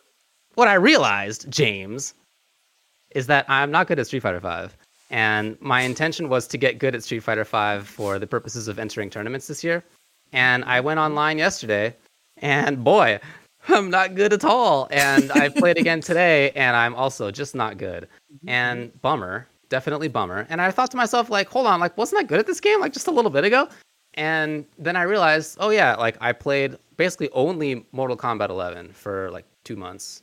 and then I played only either Elden Ring or King of Fighters 15 for the last also 2 months. And so it's actually been like a while since I played Street Fighter V. And my intention, again, was to get good at both MK and SF5. I wanted to enter tournaments in both. And now it's been 2 months since I even played MK. I'm probably not good at that anymore. Because I just got on this train of like, I've been playing a lot of Elden Ring, and KOF's really fun. So I've wanted to spend my fighting game time on that. And so I find myself in this situation of wanting to get better at these two games. But other things in life, like different priorities, have come up in the meantime. I mean, of course, in the meantime, I'm also like working and like life's happening. But yeah, my time spent gaming, I have not spent on those games, even though I'd like to get good at them. So I definitely currently feel the feelings of what this exactly describes. And it's a bummer. It's a bummer in some ways. On the one hand, it's nice because I've been enjoying myself. I've been enjoying playing King of Fighters. It's really fun. It's the first one that I've played since 13, and even 13 I probably didn't play as much as King of Fighters 15 so far. And I've been liking exploring in Elden Ring a lot. It's really fun for that gorgeous game. So many positives about it. And so I've been enjoying myself. So it's hard to be too negative about it. But at the same time, yeah, like I feel kind of disappointed in myself that like I didn't even enter for Texas Showdown, and Combo Breaker's only a month away. Like, can I really like get good again in that period of time? It's going to be tough. I don't know if Let me tell you, David, Ultra David. It's disappointing. Yeah. Here's the thing about that. You did the opposite of what every FGC player does. Yeah. Every FGC player says, I retire. They go on Twitter and make a twit longer, and they thank all their friends, and I'm quitting playing professionally. And then they don't quit. They just keep playing. Yeah. You did the opposite. You said, I'm coming back. I'm coming for you, Tom Brady. I'm coming for you, whoever is top Ninja Killer, Sonic Fox. And then you didn't play. Yeah. So you did the opposite of what they do. I did. Yeah. David. I mean, one of the hard things, though, I think, in your circumstance here, David, one of the differences, especially with what this question is talking about, I feel like, too, is that, you're enjoying the things that are taking you away from fighting games. Yeah. So it's kind of like it's easy to justify, right? Like, okay, I'm not getting good at Street Fighter V, but I'm having fun with Elden Ring. And, a lot of people out there, are just finding themselves in a situation where, financially they're working 2 jobs, or they have families and stuff like that, and they're just not in this position to be able to get good when that competitive spirit still burns and stuff. And for me, me, I've been playing like 80 fighting games, and so I can't get good at any of them, and that's like really frustrating for me. Like, so if don't do as I do, don't get super frustrated and like beat yourself up over it. Honestly, the real answer is you can't feel guilty about it. You can't feel bad about it, because in the end, games are games, right? And this is something that we should be doing for enjoyment. And if the pressure to enjoy something makes it so that you don't enjoy it, that's just a level of extra pressure that you don't need to put on yourself. And there are multiple ways to enjoy it. So you want to be good at fighting games. Honestly, like my best period of Guilty Gear XX during that series was because I watched Acho videos like during code compilation like every single day. So, I was just getting better through osmosis. And so that's why when me and my friend play, I could just pick up a random character and start doing some of the combos because I had just seen them a bazillion times, So if you don't have the chance to play them and get good, you can still do so by watching a lot of YouTube. We were talking about this earlier, just absorbing the content, enjoying the content from that casual point of view. But, honestly, all seriousness, you can't let it be a burden on you. Life is going to be more important. And if you do have other things that are serious, like I said, like obviously if you're in the situation that David's in, that's great. Enjoy the things that you're going to enjoy and make sure that you're happy out of that. But if you are in a situation where you just feel like you can't play because other stuff, real life, as we describe it, is happening, don't let the games burden you, and hopefully let us content creators, streamers, TOs, all these guys bring you the necessary joy from the genre that you love, that you can enjoy it a little bit casually, and maybe if things get better, you can get back into it. But honestly, that's just the best way to put it. It's kind of sucks to say it this way, but real life is more important. Take care of your stuff, man, and make sure that, you know, you can get to that point where you can enjoy the hobby again, honestly. All right, listen here, caller, whatever your name is, calling in the Ultra 10 show. The truth is, just drop everything. Whatever's getting in the way of fighting games, drop that shit. Prioritize fighting games. Listen, the only way to get rich in life is to sell drugs or become a content creator. So what you do is you go all in on content creation and fighting games. You're going to make tens, maybe even 20s of dollars. So you'll be rich in no time. Yeah, no time. I mean, it's just By the way, life. the opinions of the Ultra Chen TV podcast do not necessarily reflect the opinions of the Ultra Chen TV podcast.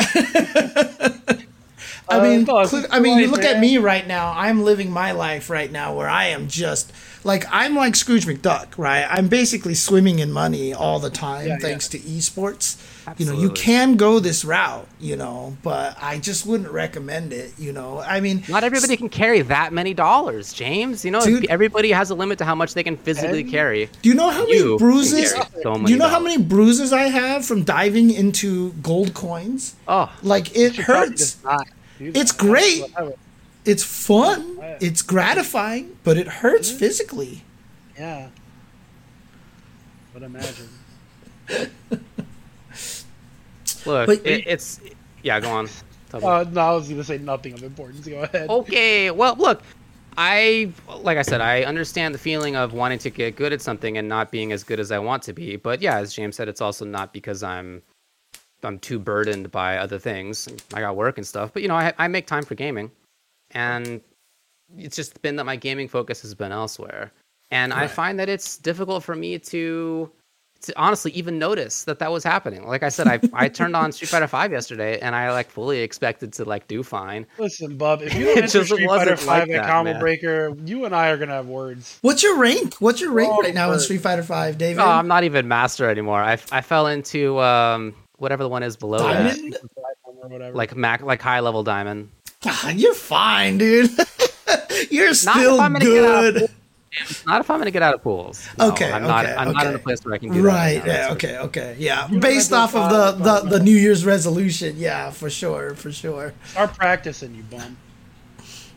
Yeah, I mean, yeah. So I've been playing the gonna last bully couple you days. into doing Yesterday, it. when I realized that, it wasn't like, oh man, I'm bad at this. I don't want to play anymore. It was like, I let myself down in a way. Like, it's disappointment. You know, that was what it was, and I don't want to do that. So Yeah. I guess my idea now is, I mean, I'm almost done with Elden Ring anyway. So that, you know, not much time left where like that's going to be an issue. Have you even beat Radon yet? I have now beaten, dude. By the time I actually played him, I was so over leveled. I just beat Yeah, him he's in one probably a try. joke. So easy, actually. I mean- I mean, I have like 100 hours in that game at this point. I've just put way too much time into it. Interesting question from Flotas here. What advice do you have for people who have time but are just lazy? Honestly, I mean, it's a great question.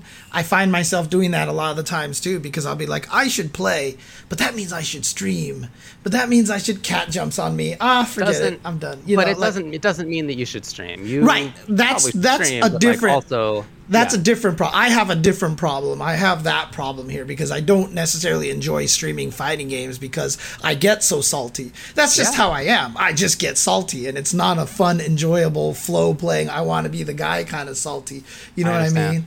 So, Look, but what I want to, yeah. Okay. oh no, what I was just about to say is that if you're lazy about it, it's because there's something about it that you're not enjoying.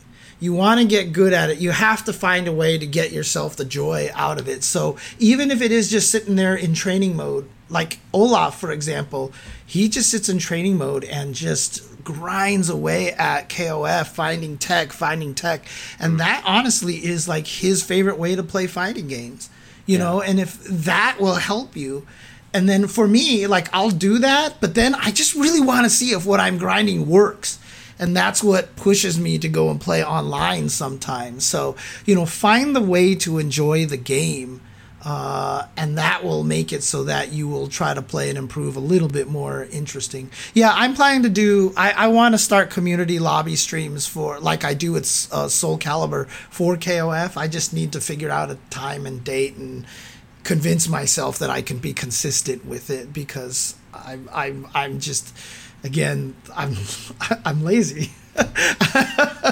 I'm lazy and I discourage myself very easily. So Here's the thing about laziness. Laziness isn't a thing. It doesn't really exist. just like rivalries. No, I mean really, like instead something else is happening. Like you're distracted in some way. You're putting things off for some reason. There's some reason that you're putting things off. It's not for zero reason because you're lazy. There's some reason for that. And it's not always easy to figure out why things like that are going on, but like there are reasons that people behave in the ways that they do. It's not for no reason. So I mean, look, like that's true. It's true for you, James. It's true for me. No, I'm only laughing because you say laziness doesn't exist, but that's because you didn't live with my older brother. Okay. I have this friend who let their dishes get so bad that their roommate threw the dishes on their bed, and then instead of doing the dishes, they just wrapped up the sheets and threw the whole dishes out. Yeah, exactly right. Yeah, and so so I know that's not a laziness thing. Yeah, there's something going on there. Like when I did that, to be clear. There was something happening. Like I definitely described myself as, when I was that age, as being lazy. And I was described as lazy many, many times. And that continued for a long time. But like in retrospect, like, that's just like classic ADHD stuff. It's like I had other depressive issues going on. And, it wasn't for no reason. There was some reason. And after having, been lucky enough to have like solved some of those issues, or at least been working on them pretty well for a while at this point, I can look back and notice that. So when I'm playing fighting games now, it's whether I'm getting good or not isn't about whether I'm lazy, because really it wasn't about that. It was about whether I was distracted or whether I was able to focus or whether I was just depressed or whatever it was before. Or, for a long time it was physical reasons for me personally, but like for most people it's not going to be that reason. So, if you feel like you have issues with laziness, easier said than done, obviously, but try thinking about like what is actually going on rather than just describing yourself as lazy and kind of consigning yourself to that. Yeah. I mean, I've often said before, the main reason why I don't stream fighting games online is because I just don't think I'm fun to watch, because I get so upset and angry and salty, and it makes me feel bad that I make other people feel bad watching me get so salty at fighting games. It's not at all easy to measure laziness by accomplishment, because while I was so lazy, I'll be honest, man, in my opinion, I was knocking it out of the park in so many different ways. I was killing all of these like major tests. I was getting A's everywhere. I was winning fighting game tournaments. I was doing well in hockey and whatever else, like all the stuff. Well, remember, everybody sucked at fighting games back then. And, it's true. It was a lot easier to win, but like still, I was doing this. So I was in fact getting accomplishments. Mm-hmm. And it's very lucky to have been able to do that stuff. But like you can't measure whether somebody's lazy by what is in fact being accomplished. That's just not really how it works. And a lot of things that you probably won't even realize are accomplishments, right? Like the fact that every time I lie down on my couch, Jasmine will come from anywhere in the house running to jump on my chest and like get massages and sleep and like headbutt me and nuzzle me and all this stuff like that. Like I said, she wasn't like that at first. And, honestly, that's kind of an accomplishment for me to have turned her into super, super lovey kind of affectionate cat. It sounds like I'm being lazy, but, I put in the work for that. I put in the work for that, dude. Yeah, Brock's got this cat who likes one person in the entire world, and it's him. Like, that is definitely cool. Yeah.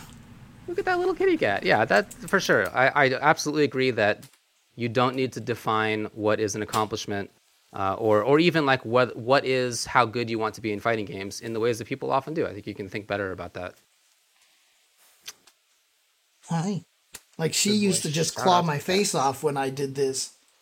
I mean, she's still trying to claw my face off. DJ Blues, that happens to me too. In fact, it happened to me today. I realized that I wasn't having a great mental day, in part because over lunch I was playing Street Fighter V, and it wasn't just that I wasn't doing very well. It was also like I realized that like part of why I wasn't doing well was like I wasn't really paying attention to what the other person was doing, and like I was you were I was autopiloting constantly. Yeah, I was just like upset right away as soon as something went wrong in ways that like I don't really usually get like that anymore. So it's, Dude, honestly, it helps me realize how I'm feeling too. It's one of the most dangerous things, and happens when you stream fighting games too. The longer you go, the more you start autopiloting. But autopiloting is like one of the biggest killers of fighting game performance, because you just stop thinking about what the other person's doing. That's why I always emphasize fighting games are a 2-player game, and 100%.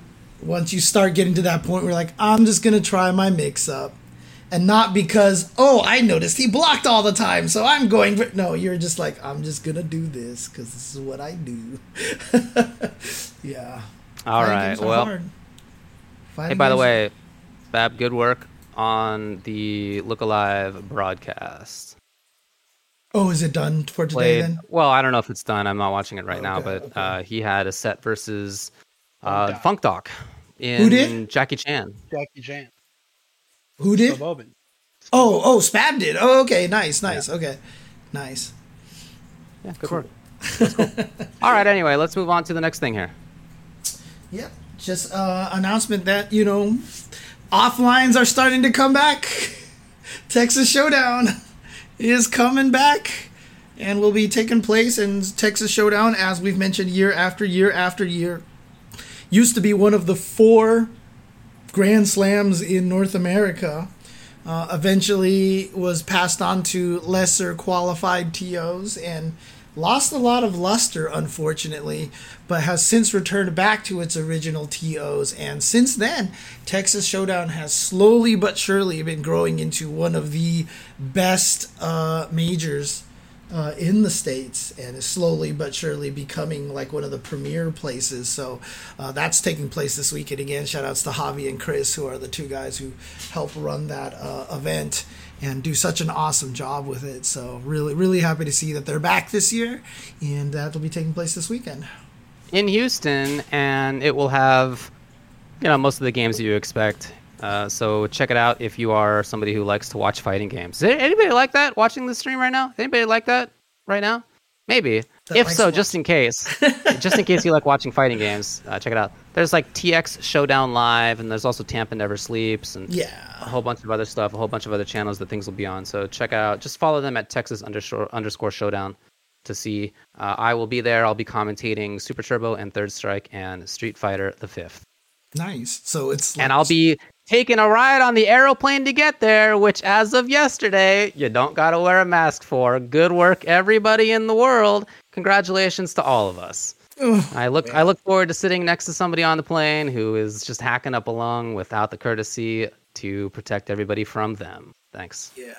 I mean, I'll be going to the office tomorrow, and I have no idea how that's going to look. So, jeez. I mean, honestly, I returned to in-person office. Not getting it for 2 years. Well, I'm not. It's just one day. Yeah. I'm work from home. I have to go in like once a quarter or something like that. Right. But of course. Yeah. Tomorrow's that day for me. So. Sick. Can't wait to see COVID. Unfortunately, I won't be at Texas Showdown. I am not going to Texas Showdown this year. Oh, yeah, me neither. Solely because I submitted my commentary request too late. But that is due to ADHD and no special treatment for sounds like laziness to me. See, the best thing about understanding that I have this ADHD now, and this is the biggest difference, honestly, I in the past would have just been miserable. Yeah. And just why did this happen? You don't understand. I can't believe I let this happen. Oh my god. And now I'm like, whoops. And when I talked to Javi, and Javi was like, hey, we're going to stick by the schedule, even though, obviously you're James Chen. And I was like, dude, don't. I'm good. So I will be home. I'll be watching. So I can't wait to see you doing commentary there and such. And like I said, nowadays it's like, oh, well, I get why that happened. And so Not beating myself up over it feels good. Honestly. That is good. Oh, man. All right, let's move on to the mailbag. Okay. Mailbag. Mailbag. That was a song that me and my brother used to always sing when we were kids all the time. And I don't even know where that tune came from. But it's just something that we used to always do. And I'm still not even sure where it came from and why I'm using it right now. So, okay, let's see here. Mailbag questions.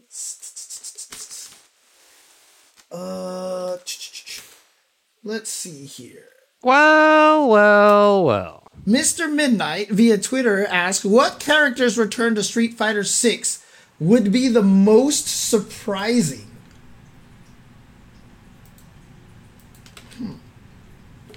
I have my answer for that, which is going to be El Fuerte. Because I just don't think that character's coming back ever until maybe Street Fighter 8. And then when that happens, everyone will be like, oh, he's finally coming back. He was my favorite character in Street Fighter 4. I'm so happy. So there you go.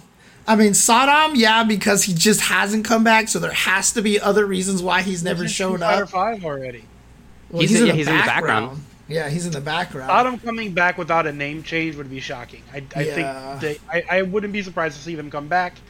They would have a name change. I mean, the funny thing is, he has an easy name to change to. Yeah. Just call him Katana. That's exactly what he was named in American Final Fight. He was not Saddam in American Final Fight. He was named Katana. It's like there's not even a hard decision to make for his American name. That's a pretty terrible name. So. It is a terrible name, but there's a history to it, right? So there's already a fighting game character named Katana. Katana, right? Fair Spelled enough. correctly, James. They totally knew how to spell Katana right back in Midway back in the day. I'd be very shocked if one of the guys that's punching the other guy at the start of Street Fighter 2 is a playable character in Street Fighter 6. But that's not a character coming back, though, right? They were in the Street Fighter. They just weren't playable. Technically correct. The best kind of correct. Exactly. Oh, man.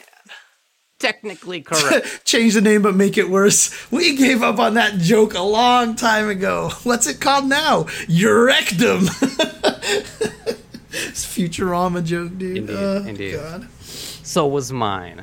All right. Good job, everybody. My answer to this is probably just 12. I think 12 is probably never coming back. I would love it if 12 came back. I think the closest we'll probably ever get was 11. 11 came back. Well, was, put into a game for the first time. But as far as like 12 coming back, as much as he deserves it, as unique and interesting as he was, and so as, fascinating and pretty of a character as he was, he's just probably not going to come back at this point, unfortunately. But other than that, the sad thing is, while I do think he's probably one of the worst designed characters visually, and I hate him in Third Strike, but given what the 5 team has managed to do with characters like Oro and Seth, I actually would love to see what they could do with a different kind of 12.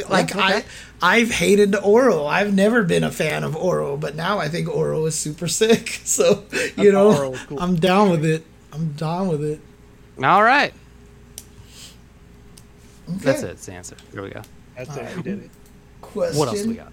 Number 2 for the mailbag. Dun, dun, dun. Let's see here. Sean is going to be a launch character in Street Fighter 6. That could be. Dude, I had someone actually tell me that, what they should have did with him is make Sean and then just give him a bunch of cool basketball moves, and I'm totally down with that idea. Yeah. It should have been for Street Fighter 5 before Street Fighters, before Third Strike, because then you could see he had a basketball fireball, and that's why he developed the Hado Burst, because it's kind of like the same kind of concept. Okay, yeah. There's a lot of good things you could His Dragon Punch in Second Impact had a dunk at the end of it. Right, exactly, right? You could have seen he could have just had a DP move that was just a dunk, and you can see how it turned into that, kind of thing, so... But Dart via Twitter says, Little Timmy walks into the UCTV fighting game store with his first $60. How do you convince Timmy to spend his $60 on your favorite fighting game? I got to be honest, little Timmy. He came to the wrong place with that money. And let's go to the local Ralph's. I'll buy you some Fortnite bucks and just enjoy yourself. Enjoy yourself, little Timmy. Make sure, you know what? You can buy the Ryu. You can buy the Ryu outfit with those Fortnite bucks. And maybe play a fighting game that way. Maybe you'll play Ryu and Chun-Li and Well, here's what I would do. Fortnite. I would say, little Timmy, log into your Epic Game Store account, wishlist Rumbleverse, and just wait. Because Rumbleverse is going to be, I imagine, free to play. But you don't have to spend any money, Timmy. You can play the hottest upcoming fighting game for free if you wishlist it on the Epic Game Store, and just wait. You get to save that $60, Timmy. And I guess that is your favorite fighting game of the moment. I love Guilty Gear Strive. Yeah, I would never try to convince someone to play Marvel 3 at this point, like a brand new fighting game player, not because like you can't learn it, but because it's too hard to find games. It's too hard to get on Parsec, and like there's no way I'm gonna, a little 12, 13-year-old kid trying to learn fight. Like I wouldn't do that to them. I would probably tell them to play Guilty Gear. There's some good 13-year-old kids out there, man. There are. But it's just, look, man, the world of Marvel 3 is not meant for a 13-year-old. You know what I would say? You know what I would tell them to do? I would say take that $60, go to patreon.com/fizzy36, give him those $60, download yourself some Slippy, and go play some Melee online. That's what I would say. Like, there's other aspects. There's other things you have to download to make something work. People will help you with that, I'm sure. Yeah, so. we can't get into that here on this program where we abide by the laws. Saying. I mean, like, when I was like, how do I get the ROM for a certain game on Fightcade? And people were like, And then I was like, oh, wow. This is ridiculously easy.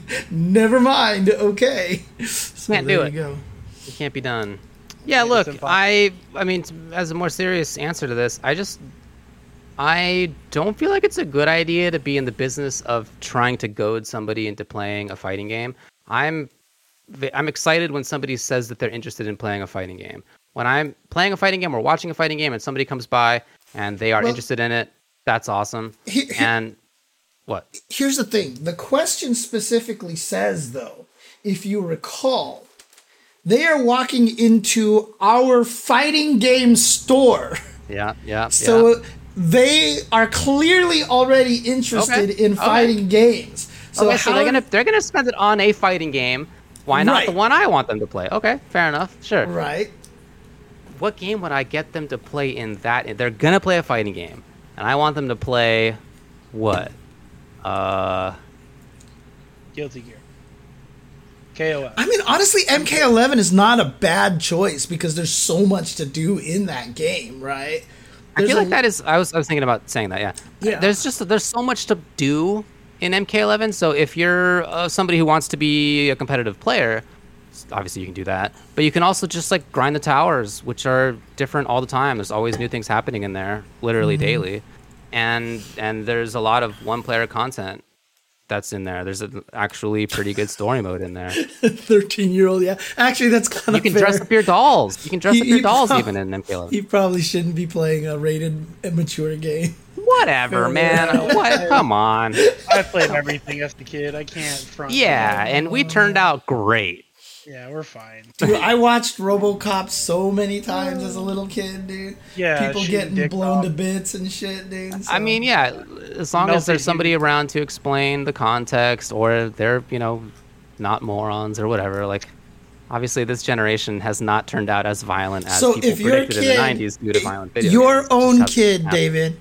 Your own kid wants to see what dad does at EVO, and you're commentating Mortal Kombat 15, and it's the most violent version of the game ever because that's just how it's going. Yeah. Would you let little David watch that?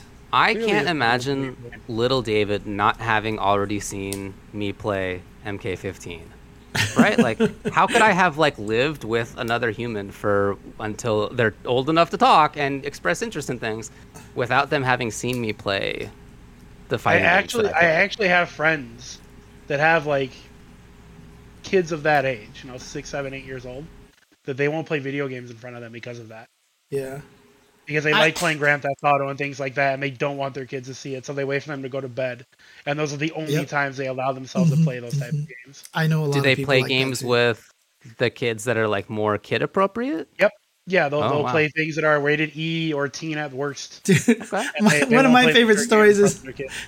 I had a coworker at my last job that had a PlayStation, I think it was 3 at the time, that their kid did not even know their dad had because it was in dad's office and you're not allowed to go into that office. And the kid always wanted a PS3 and his dad had one. And the kid didn't know until one time, I think like an older cousin showed up and the dad was like, "Hey, you want to come play the PlayStation 3?" And like the kid was just like livid, dude. Get wrecked, kid. That actually doesn't sound very nice. Yeah, I'm kind of with the kid there. Yeah. Wrecked kid. Oh, man. Well, anything else to say on this? No, I think I mean, honestly, if I had to pick an actual modern fighting game for the kid to pick up, I would probably go with Strive right now. Strive or maybe KOF 15. I think either of those two is a kind of a good choice, but Strive probably more because Mortal Kombat would be the best choice. But yeah, I game would roll back, whatever. I would pick something. I mean, it sucks to say this, but Mortal Kombat is what, like 2 years old now, right? So I would 3 years old. Dang, God, is it really It's in 3 the years? third year. Holy crap! Okay, I would only pick KOF and Guilty Gear because they're newer. That's it. That's the only reason why. So 16-bit types. I was 11 when MK came out, and look at me, Ed. She spelled Kame with the K-A-M-E. I don't know, Stephanie. Just stop making the argument you think it's making. yeah, or it's making the argument exactly. Yeah, as she's yeah, trying to maybe. make it. Yeah, just messing around. Hey, I hope that during the show you guys haven't been able to hear the beep that beeps loudly in my apartment once every To be single fair, I minute haven't heard it. for the past Yeah. 4 days. No, you guys haven't heard that? Okay, good. Because just outside of this office, there's a living room there that has had a smoke detector beeping as if its battery is running out for the past 4 days. And you know Once why every you minute- haven't fixed it? Because you're lazy, David. Because you're lazy. Dang, you got it. You nailed me. It turns out, so we live in an apartment, and I asked the guy who does all the maintenance to come in and be like, "All right, dude, we actually don't know where this is coming from. We can't find this smoke detector. Can you please find and shut down this smoke Find detector? it and shut it down. Shut now. it down right away." He couldn't. He spent like 20 minutes walking around our apartment trying to find this smoke detector. And then he went to the next door apartment, and he went to the downstairs apartment, and he went upstairs, and there's no smoke detector beeping in those apartments. It's somewhere in the bones of my apartment. We have a haunted ceiling smoke detector that is just not visible and is beeping once every minute for the entire last 4 days. Dude, who would build a battery-powered smoke detector in the ceiling like that? You know what this actually is, James? This is karma for every single time David farted on his brother. Every single time he walked into a room and unleashed a silent but deadly disaster and blamed a different family member. Every single time fart milk was created. This is every beat. This is one for all of your sins. All of your fart-related sins, David. There was definitely Oh no, one I have time- many months left of the smoke detector beeping in that It's gonna case. go on. I mean, there was definitely one time a bunch of commentators were hanging out in a hotel room, and David definitely cleared out half of the hotel room. So we all ran to the other side. So I don't remember that, but that sounds like something I would do. Yeah, you don't remember all these sins, obviously, because you're getting one a minute. Just to remind you. One Dude, a the minute. telltale smoke One a detector. minute. It Yep. is something guilting you right now. Something's up there, and it's gotten to the point where today I think I heard it 5 times. It's just becoming part of the bracket. It's like, you know how they say Part of that your life. when you wear glasses that autocorrect that correct the world to be upside down, it takes a little while, but then your brain figures it out and it looks normal again. You take the glasses off, and then the world looks like it's upside down, even though it's right side up. That's how it sounds. That's how it feels to me right now. Like I'm getting used to this beeping constantly, and when it stops, I'll probably go crazy again. I used to have this plug that was supposed to make like some sort of noise that would prevent insects or like, bugs from showing up, and it clicks. It would go like every few seconds, and it was maddening when I first got it. Eventually I just stopped hearing it completely. It was weird. So that's how it works. But as a result, I haven't slept the best for the past 4 days. Yeah, I couldn't. Do you have white noise generators or anything like that? Oh man, we're doing our best. Yep. Okay, yep, I do. Okay. I have those sleep headphones where they it's like a headband that you wear, and it's got little speakers in them. Dude, I remember there was one of those IT call, one of those stories that I heard where someone was like asking, I can't fix my computer, it's crashed, what do you do? And the person on the phone's like, can you restart your computer? And he's like, I can't do it. And he's like, hit the power switch. He's like, I can't. And the guy's like, what do you mean you can't hit the power switch? He's like, this is beans. He's like, I don't have beans, right? He's like, I just don't have access to the computer. And like, wait, follow the wire from your monitor or whatever like that. And it literally led into the ceiling tiles. Like whatever set up the PCs for this office thought the best idea was to hide all of the PC towers and stuff inside the ceiling tiles and stuff like that. And that was the situation. So it's logical to me. Who needs to ever get to the PC tower for any reason ever? No one. Man. No one ever needed to. This is beans. This is beans. Oh man, I mean, I'm surprised you haven't just decided to punch a hole in your ceiling and just glance around at this point. I'm starting to get there. Tomorrow I'm going to go down and talk to the manager after having put in a couple of requests to have this dealt with. He's going to write a strongly worded letter in front of him. That's right. I'm just going to take my pen and pencil and listen, you. I mean, read, you. Yeah. There you go. There you go. Anyway, we have 1 day left of hawking Manscaped, so you got one more chance to buy some crap. Check it out. It's cool. Thank you to the folks who have sent us pictures that you did. We really appreciate that. That is super awesome. Awesome stuff there. Buy some amazing wares at manscaped.com. Use the promo code UCTV. Again, if we reach a certain amount, we will discuss future partnerships and continue going forward with them. Grab your balls by the balls. Grab your balls by the scrotum. Dude, Manscaped needs I saw a Manscaped ad campaign. I saw a Manscaped ad on something else I can't remember, and they were using like different people promoting their products on their, from streams and stuff. Now they need to cut out David. Grab your balls by the balls. And how you know you're manly? Because I think that's the best. I think that's the good best one, slogan. to be honest. Yeah. I don't know why that's making me laugh so much. Okay. Oh man, San Franciscan. I'm sorry to hear about that. You can send me a DM on Twitter. I can give you a little bit more discussion on that. Or just you can message me on Twitch as well if you don't have a Twitter. Yeah, for sure. Also, Manscaped. All right then. Well, I'm going to go back into the beep territory. Well, I'll give you some birds to try to mask the beep sound for now. So, beep. Can you guys hear this right now or no? I can hear it. Beep. You can. Okay, cool. Thank you guys for watching. Take care, and we'll see you next week here on the Tuesday show. Peace out. Beep.